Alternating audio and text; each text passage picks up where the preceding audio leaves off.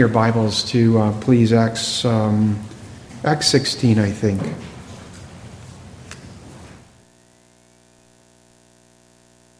We read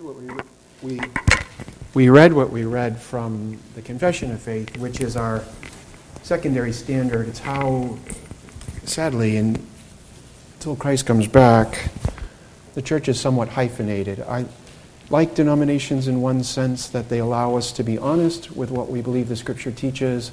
Then there's another sense which I am kind of sad when we become sectarian and we don't think other brothers and sisters are brothers and sisters in Christ. That's the sad part. But one of the things that, part of the distinction, the hyphen part, is we are essentially the great-grandchildren of Puritans. And when we talk about this business of saving faith, we'll see it with Lydia, which is why we read what we read there. It's a gift of God. God the Holy Spirit gives faith, Ephesians 2, 1 through 9. Not just we say our confession is a summary of what the Scripture teaches. So if you know the Bible, Acts 13:48, the elect believe. Ephesians 2, 1 through 9, it's a gift of, believing is a gift of God. Okay, all right, what did I say? Acts 16. If you come regularly, you see I'm having fits. I pick a passage and I think I'm going to, man, boy howdy, I'm going to get through this passage and I can only make half a verse. So I don't know. Maybe when my grandchildren go to college, I'll get through here. All right. I think what I'd like to do is let's look at verse 11 and we'll read to verse 15, though specifically the sermon passage will be 13 through 15. I'm just going to unpack it kind of like an onion. Acts 16, verse 11. This is the perfect word of our perfect God. Putting out to sea from Troas, we ran a straight course to Samothrace, and on the following day to Neapolis, from there to Philippi, which is the leading city of the district of Macedonia, a Roman colony, and we were staying in the city for some days. And on the Sabbath day, we went outside the gate to the riverside, and we were supposing that there would be a place of prayer. And we sat down and began speaking to the women who had assembled. A woman named Lydia from the city of Thyatira, a seller of purple fabrics, a worshiper of God, was listening, and the Lord opened her heart to respond to the things spoken by Paul. And when she and her household had been baptized, she urged us, saying, "If you have judged me to be faithful to the Lord, come into my house and stay." And she prevailed upon us. I think we'll end right there. That's the word of God. Let's pray. Lord God, this is your word. We pray that it would bring you glory, Almighty God, that you would build us up, Jesus Christ, those of us who are in you even right now, Christ. You would conform us into your holy, blessed image. And as always, that the good news, the evangel would go out and do the work for which you've accomplished it, to seek and to save the lost, to build up the family and the household of God, even as you did through this woman and her household, and even through us and through our households. Glorify your name, extend your kingdom. Use us, O God. We thank you for your kindness. Amen. All right. Since I'm a series preacher, which is just another way to say I pick a book, in this case Acts, and we start at chapter 1, verse 1, and we plow through the book. I think that's the best way myself to preach through the Bible. It's the way the Holy Spirit inspired it. And that way there I can't dodge certain passages. If you ever sat under preaching and the pastor's either a topical preacher, which he means he just jumps around, and you think, why didn't you hit that passage? Or why do you always hang out at this passage? All pastors, because we're flesh and blood, can have hobby horses. And so we pick the thing we like and we incessantly yammer on about that thing. And then there are passages in the Bible we don't like, and so we skip over that. And hopefully you don't see us skipping over.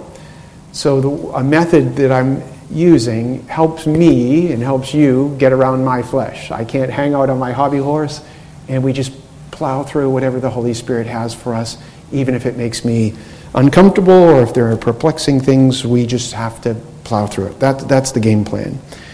And in the context of what we're looking at, there's a logical order to this whole, there's a logical order to the whole Bible, because God is a God of logic. We get the word logic from Jesus. There's one writer that calls Jesus the logic of God, logos, which is word. This is John 1:1. In the beginning was the Word, Christ, and he calls him the logic of God. So the Christian religion is a very logical, reasonable religion because it's a religion of God. And so there's a connection between what we're looking at and what has come prior. Prior, the context of our 13 through 15 is the proclamation of the gospel. And then logically, we have the reception of the gospel with Lydia, this woman. And then if the Lord gives us another couple of weeks together, we're going to look at the rejection of the gospel by two classes of people. One, the slave girl, and then the masters of the slave girl. So the proclamation of the gospel, and then one response to the gospel is yes, that's here with Lydia, and the other response is no. And the no is variously considered. And we'll look at that. So that's what we're looking at. I do want to mention a little bit of the context of the proclamation of the gospel, preaching of the gospel, sharing of the gospel, whatever word that you want to use. Paul's been busy preaching and teaching. We said last week, and we see it here, we're in the region of Macedonia. It's part of the Roman Empire. Philippi is a city, a leading city. Thessalonica is near Philippi. It's also in Macedonia. Macedonia is Europe.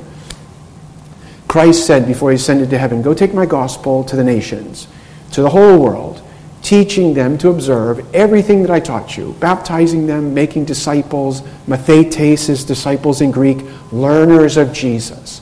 We're Christians. Acts 11, where they first were called Christians. We are Christians. We love Christ, we live for Christ, we serve Christ, and we're going to go be with Christ.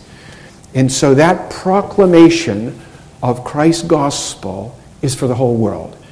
Now, if you think, well, Pastor, did you just lose your Calvinist scorecard? I really didn't. I understand limited atonement. That's not my purpose right now, or particular redemption. But the gospel is to be proclaimed, the fancy word is ubiquitously, everywhere. So it's for the whole world. And so when you come here to Europe, these are a bunch of Gentile people that are accepting or receiving Jesus. We learn that the Bible teaches that the gospel is for the Jew, the gospel is for the Greek, the gospel is for the Roman, the gospel is for the Gentile, the gospel is for white, black, rich, poor, male, female, everyone. Christ says in Matthew 24, take my gospel to the whole world. There's no kind of, we're not to see any earthly distinction as a hindrance to proclaiming the gospel. Sometimes we do that. Oh, and I see it happen in the church. We just don't do that. See, we're kind of a traditional, whatever we kind of are, whatever we are. And sometimes our people go, well, I have some friends, but I don't think they would like her. No. Give it away. Christ is meant to be given away to the whole world. So Christ has died and Christ has risen for people from every tribe, every tongue, every people, every nation, the whole world. And so that's the proclamation. And then for our job as Christ's servants, and I understand not everyone's a minister, but everyone's a minister little m, or everyone's a servant little s, whether or not you're an office bearer. And as Christ's servants, we are busy as ambassadors for Jesus, giving Christ away. That's the context of what's going on. Apostle Paul is the big M minister, the big S servant.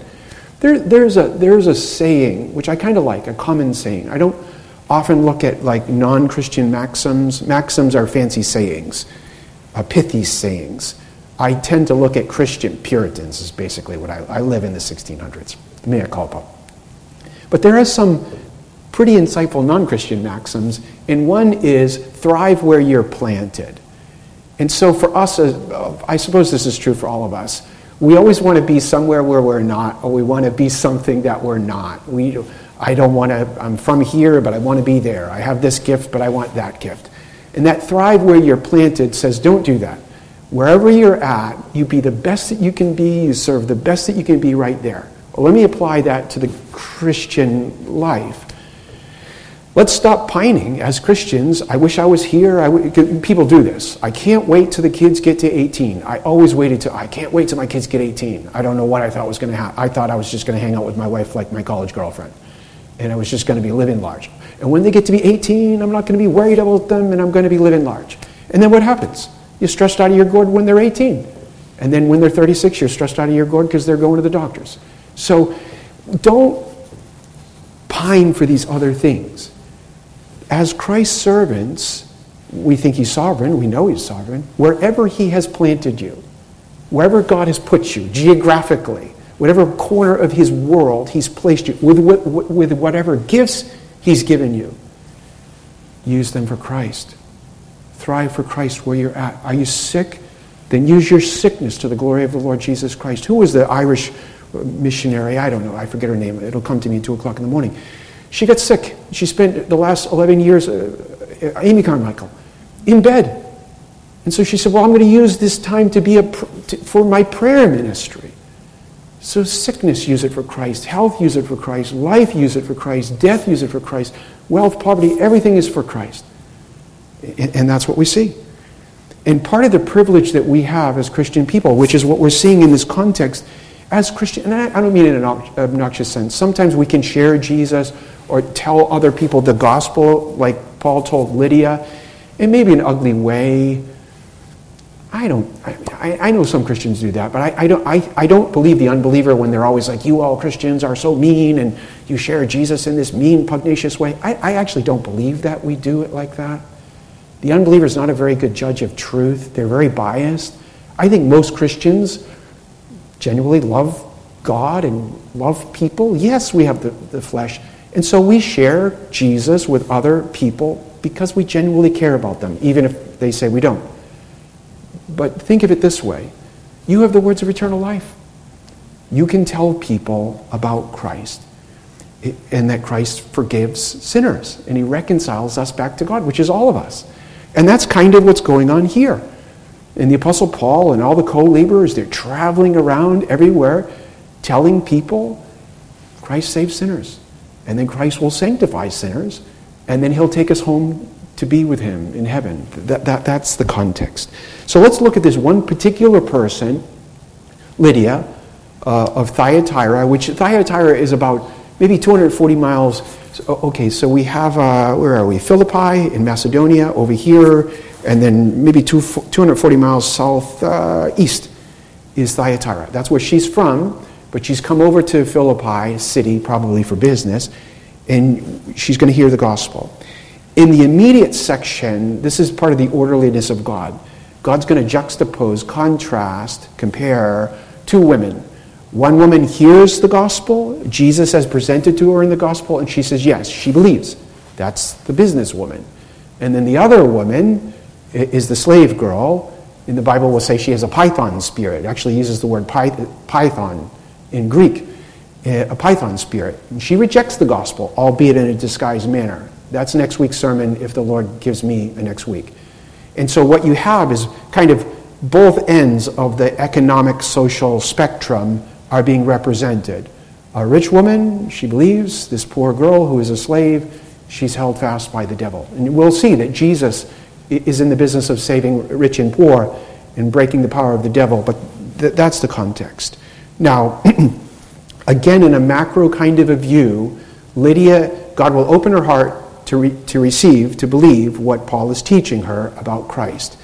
I want to mention this on the proclamation of the gospel to her, which is what she's believing, to the salvation of her soul. If you were not raised in a Bible-believing church, I wasn't raised in a Bible-believing church. I was raised in a sacerdotal church, which means priestly, sacramentalists. So the sacraments were primary. The word was way secondary. It was the sacraments were the main thing, which is why you have an altar in the Church of my youth in the middle rather than a pulpit. But that's another study or sermon. In the proclamation of the gospel is a word that means good news. Evangel is the Greek. In the proclamation of the good news, Jesus is the evangel. So when people are going out gospeling, giving the good news, they're presenting Jesus. And I want us to think this way, because this is what Lydia is receiving. This is what we are receiving, if the preaching is biblical. In the proclamation of the gospel, it's the presentation of Jesus to the recipients. The gospel is about the person and the work of Jesus. The gospel isn't that boys wear short hair and have a suit. That's not the gospel. The gospel is not even the law. The gospel is the gospel and the law is the law. In the presentation of the gospel, it's about the person of Christ in the work of Jesus Christ, but it's the offering of Jesus. So when you say, well, isn't the gospel the message of Jesus? Yes. So the gospel obviously has to be in context, words, propositions. I've said this a bunch, and I don't mean to pick on anybody. People say we have to live the gospel. You can't live the gospel.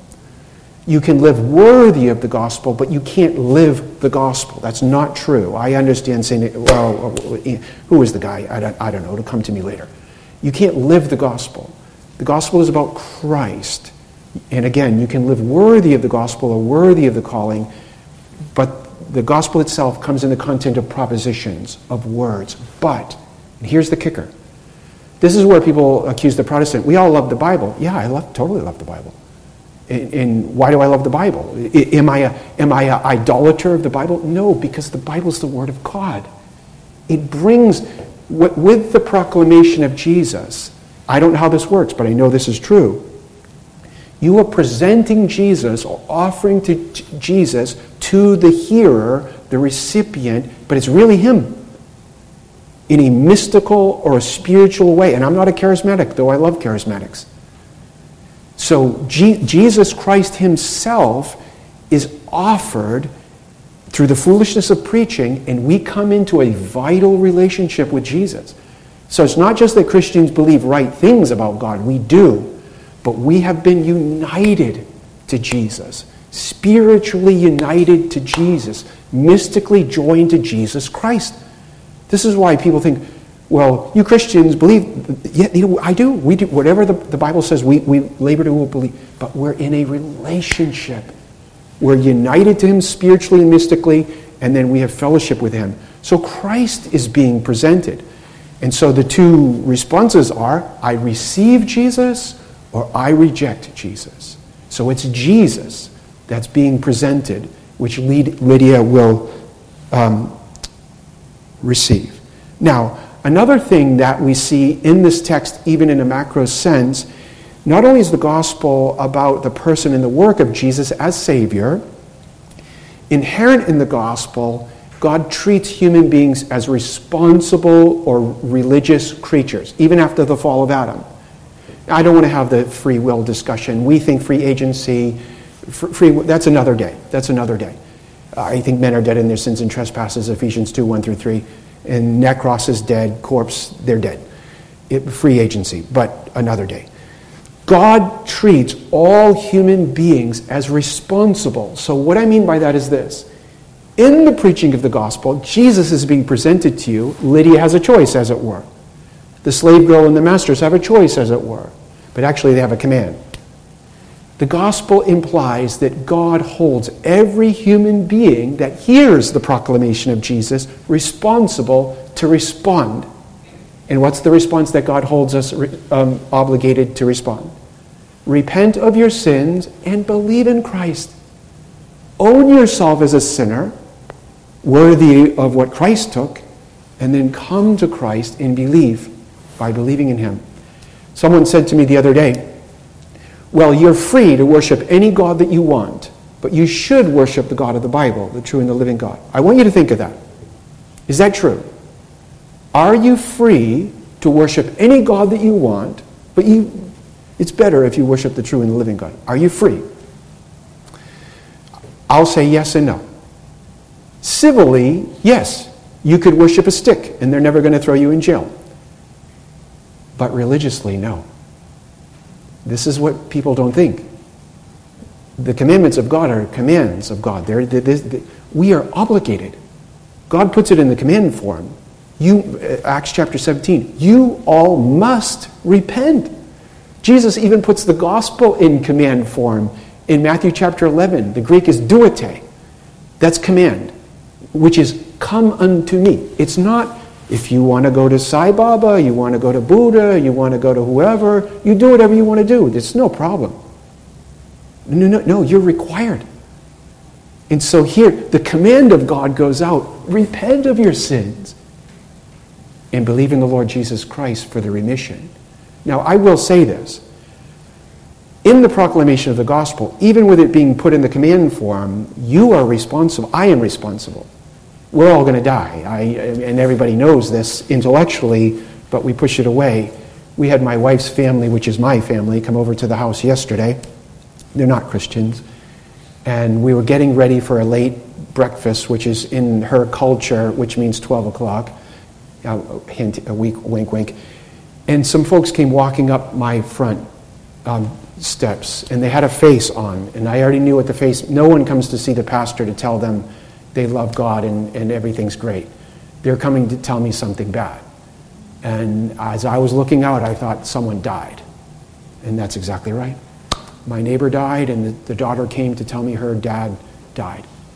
But her dad's in glory. Her dad was a wonderful believer. And so when we think of this business, responsible to hear Jesus. Oh, no. Whether you believe me or not, you're going to stand before Christ.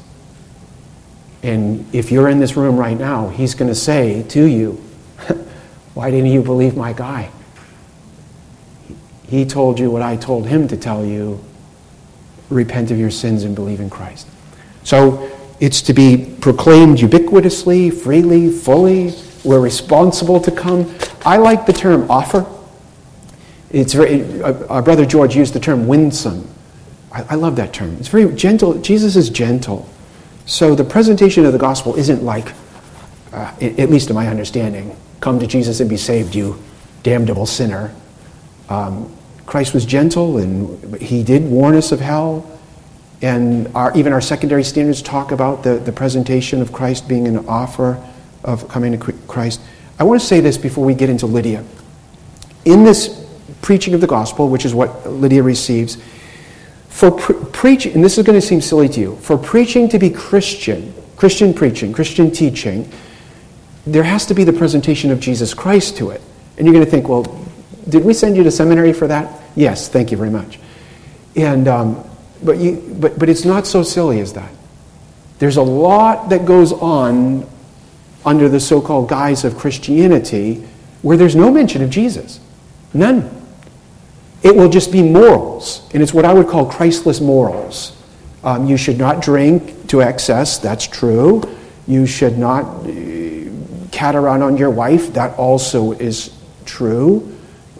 Drinking to excess is the sixth commandment. Catting around on your wife is the second commandment. All of those things are true. But if you separate it from Christ, it's not acceptable to God. Only what's done in Christ, for Christ, from Christ, is acceptable to God the Father. Beloved, the presentation of Christian gospel, even the way that we practice the law, everything is for Christ's sake. There has to be a presentation of Jesus Christ. There's a guy running for office right now. He's a Hindu. Very sharp. I watched an extensive interview with him. Super duper duper smart. Undergraduate school, Harvard, law degree, Yale. Just a wonderful Horatio Alger story. I loved everything about this guy. Except he said this: we're one nation under God, faith and family. And the Christians in the audience are going, amen. But he's a Hindu. It's not for Christ. It's not from Christ. It's not to Christ. Beloved, saying God gets you to being a theist. Saying God gets you to the equivalent of the theology of the devil. There are lots of things that are presented that have nothing to do with Jesus. It's not for Christ's sake. I'll get off that. I'm not picking on that fellow. I pray that he would be converted to Jesus. But beloved, we need to be careful, especially if we're conservative Christians. We don't switch conservatism, which is Christless, for that which is Christful. Now, we come to Lydia. What we're going to see with Lydia is that she's converted to Jesus. She receives Jesus in the proclamation of the gospel, and God the Holy Spirit records a lot of things about this whole event. It happens on a certain day. It happens to a certain person. She's a woman. She's a Gentile. She's a businesswoman. She's rich. All of these things are recorded. So when we're thinking, well, when does this occur? Well, let's look at when it occurs. The Bible tells us that this woman comes to know Jesus savingly on the Sabbath day. Paul and his co-laborers, They go outside the city gates, we've seen this before, and they go down to the river. They're looking for a place to worship. Man-made tradition, non-biblical tradition. Jesus has a lot to say about this in Mark chapter 7, 1 through 13. But man-made tradition, Jewish tradition, said that if there wasn't a quorum of 10 adult Jewish males, you couldn't have a synagogue. So there's no synagogue here.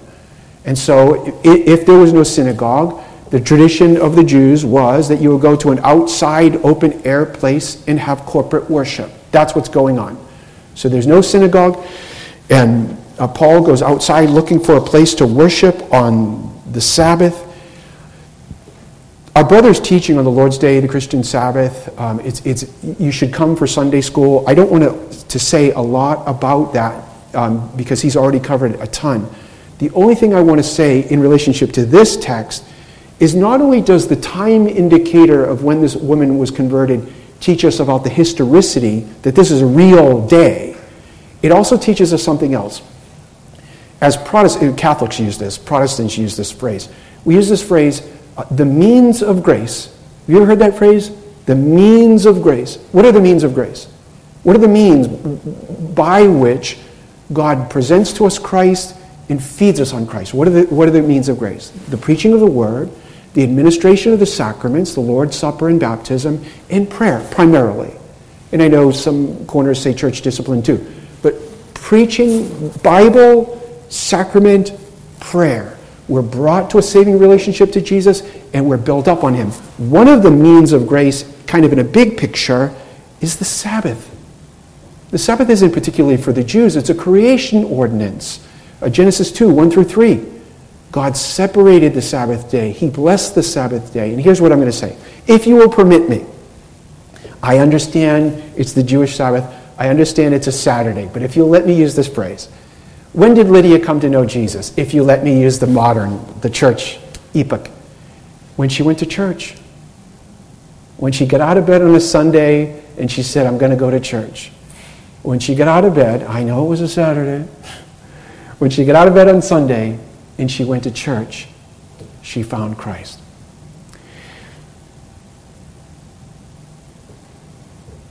People think, because we have the flesh, no one's going to tell me to do what I don't want to do, and blah, blah, blah, blah. I'm going to do what I want to do.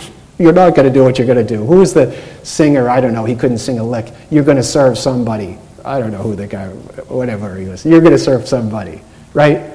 You're going to serve somebody. You can tell me whatever you tell me. You're serving someone. You either serve the devil or you serve God in Christ. That's how it works. No one gets out of this deal without being a servant of someone.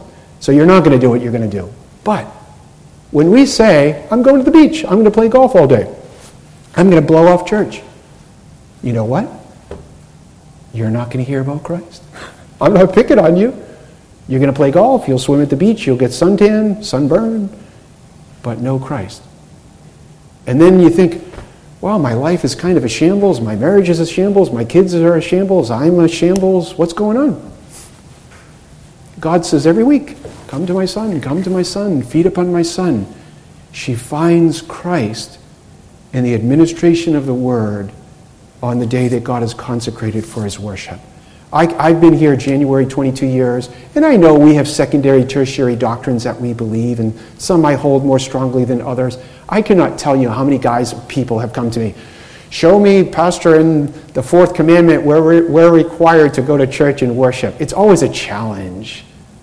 And then when I was younger in the ministry, I would work 60 hours and write a paper and show them from the Bible. And now it's whatever. Here's a book. Because I know that most people are going to do what they're going to do. They don't really want to ask me to see what the Bible teaches. They just want to do what they're going to do. Here is a place, if you are interested, and someone says, well, show me in the Bible where we're required to worship on the Sabbath. Right here. They separated themselves to worship. It is right here. Isn't it true, beloved, this is aside, no extra charge for this. Isn't it true that if we're even a Christian of any kind of stripe, and we don't want to do something the Bible says do, or we don't want to believe something the Bible says believe, you know, we're Christians. We go in the Bible, and then what do? We make it say what we want to say. Let's beware of that. We all have that. It's a dangerous business. Will the Bible, when we receive it, hurt our flesh? Will it hurt us? Yeah. Every time. I preach sermons all the time, and as I prepare to preach the sermon, I'm like, ooh, oh, that hurts. Ouch, that hurts my favorite sin. But it's going to feed our spirit. So this woman finds Christ savingly on the Lord's Day, on the Sabbath day, as it were. And so we are taught to, I would use the means of grace diligently. Jesus constantly did this. This is in the Gospels. He was constantly doing good to the bodies and the souls of people on the Sabbath. Beloved, if you don't know Christ, go to church every Sunday. Go to church every Sunday that preaches Jesus every Sunday. And if you want to be built up in Jesus, go to a church every Sunday that talks about Jesus every Sunday. I'll see you next week. Okay. And then the next thing we see is not only does she come to know Jesus Christ savingly on this Sabbath, the Bible also records for her sex or gender. I use sex and gender as the same thing, but that's another discussion.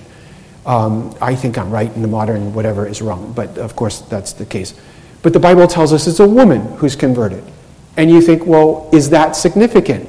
It is, because the Bible wrote it. A lot of it, we're moderns, and as modern people, we're super enlightened. All the women in my family are feminists. It's an interesting deal, not Christians. But we come here, and even as born-again, Bible-loving, Jesus-loving Christians, we miss the import of God saying, and this woman, Lydia, who happened to be a Gentile businesswoman, she believed in Christ. Beloved, we're all creatures of time and space. We have a historical context. If you were raised in America, modern America, you think a certain way, and you think this is just the way that it is. If you're raised in another country, you take on that cultural understanding. God is going to correct what I would say is some of the unbiblical male bias of Christ's day that these guys had, which God is saying, watch this. I'm going to save a woman. Not only am I going to save a woman, I'm going to save a Gentile woman. Watch this.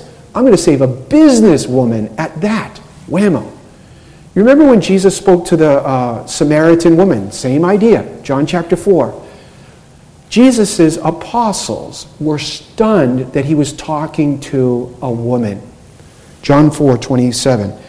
At this point, his disciples came and they were amazed that he was speaking with a woman.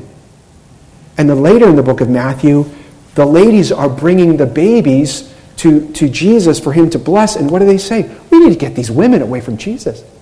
We need to get these kiddos away from Jesus. He's got big stuff to do. He doesn't need to talk to women and bless little kids. He needs to talk to the really important people, which are men. Men. Well, people say, oh, the Bible is misogynistic. Oh, no, it isn't. The Bible is that which liberates humanity from misogynistic thinking. It's in Christ that the value of the female is recaptured, the value of the woman. What we're looking at here with the mentioning of the gospel going out to this woman who's converted, it's to show us, I'm going to say the fancy word is, the ontological equality of women.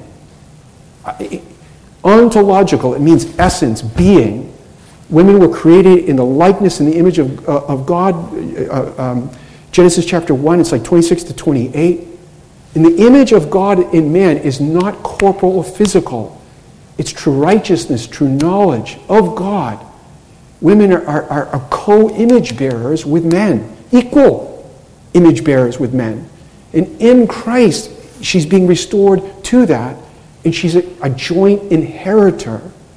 That's what's being taught. It's an ontological equality or a salvific equality. That's what it's not economical. I don't mean money, I mean function.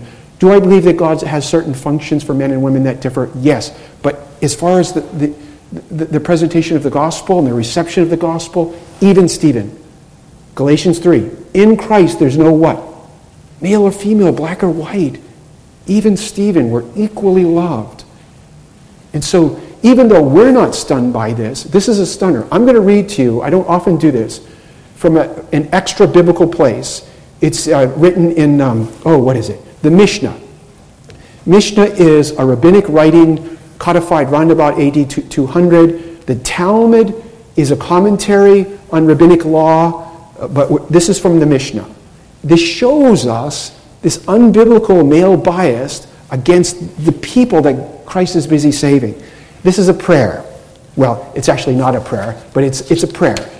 So this comes from the Mishnah, which every adult male Jew, if they're whatever, they pray daily. Are you ready?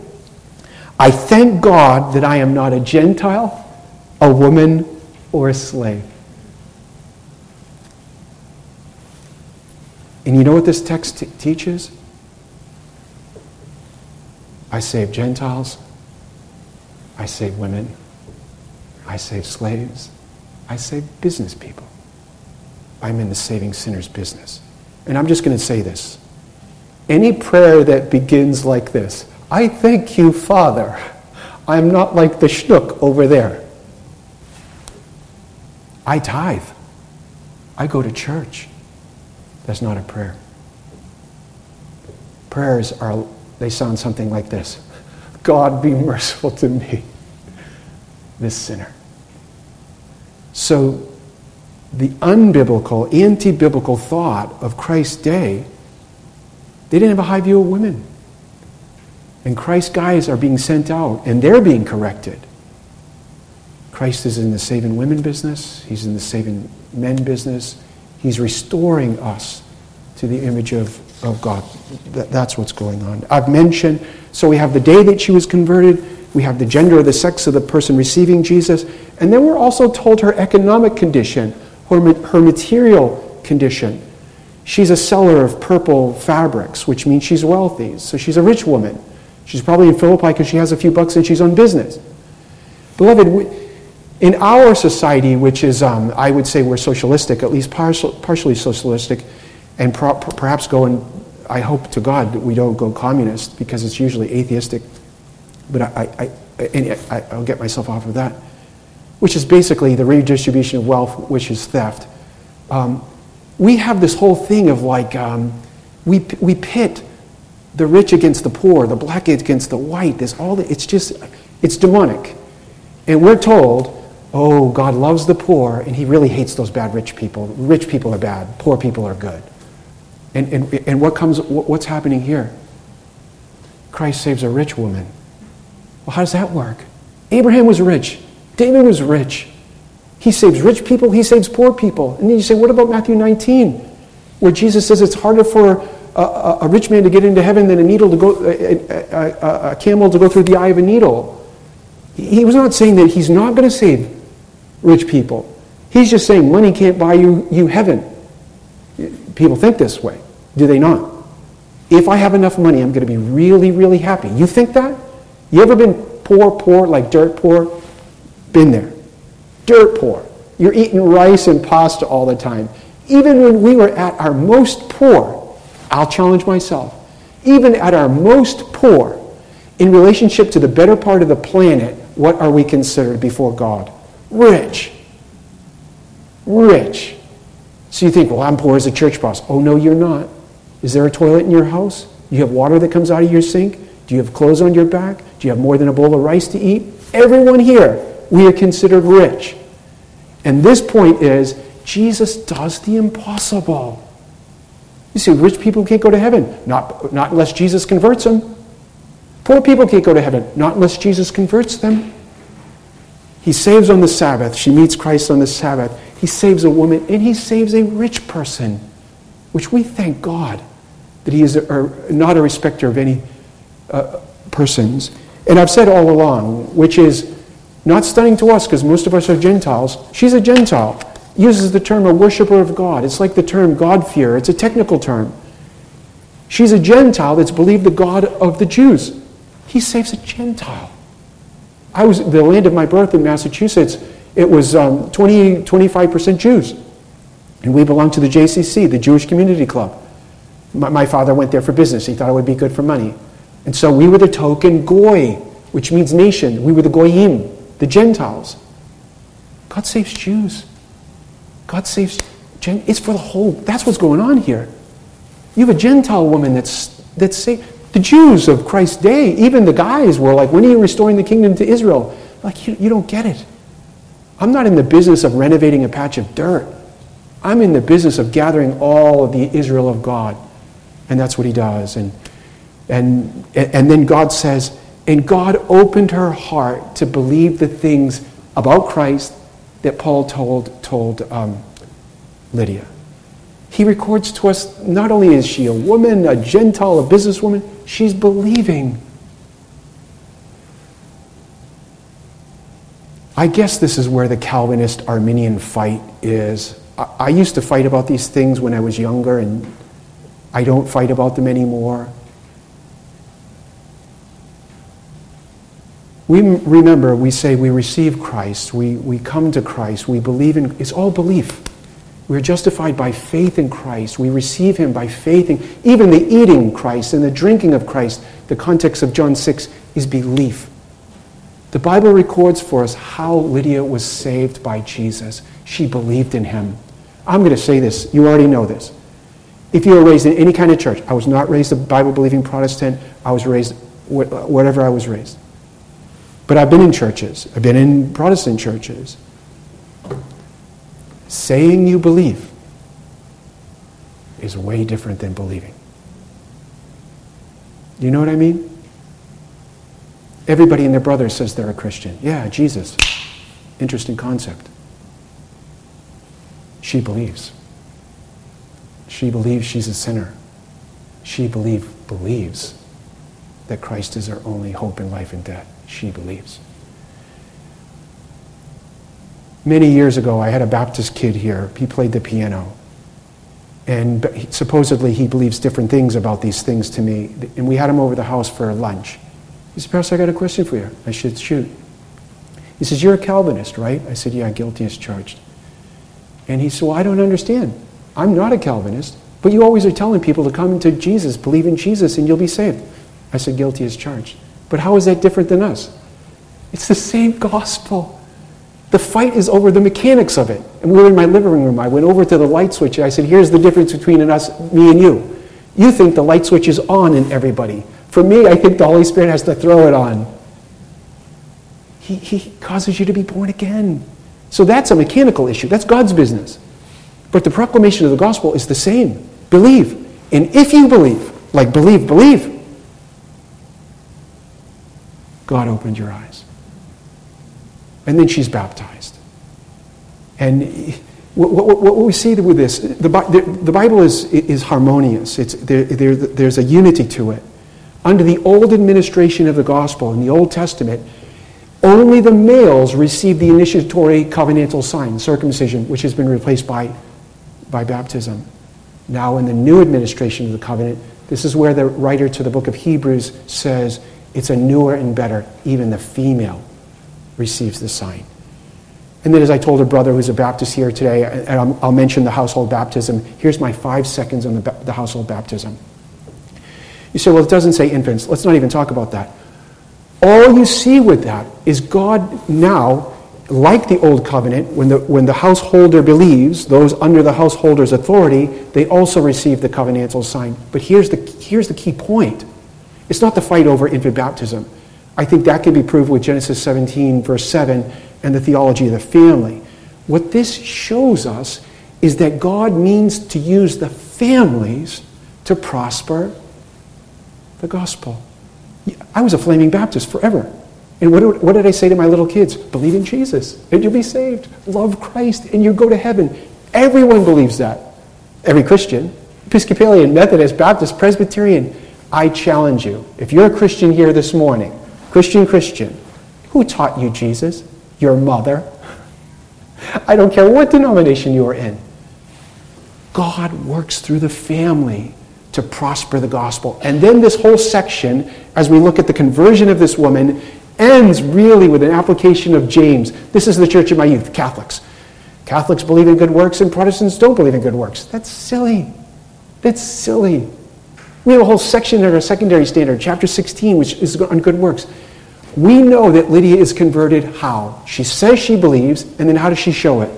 She produces good works. True faith always produces good works. And it produces love to God and then love for what other class of people? Believers. We learn so much from God's conversion of this woman, for which we praise the Lord for his word. Because we're here. We're found in here. Amen? May God be pleased with the preaching of his word.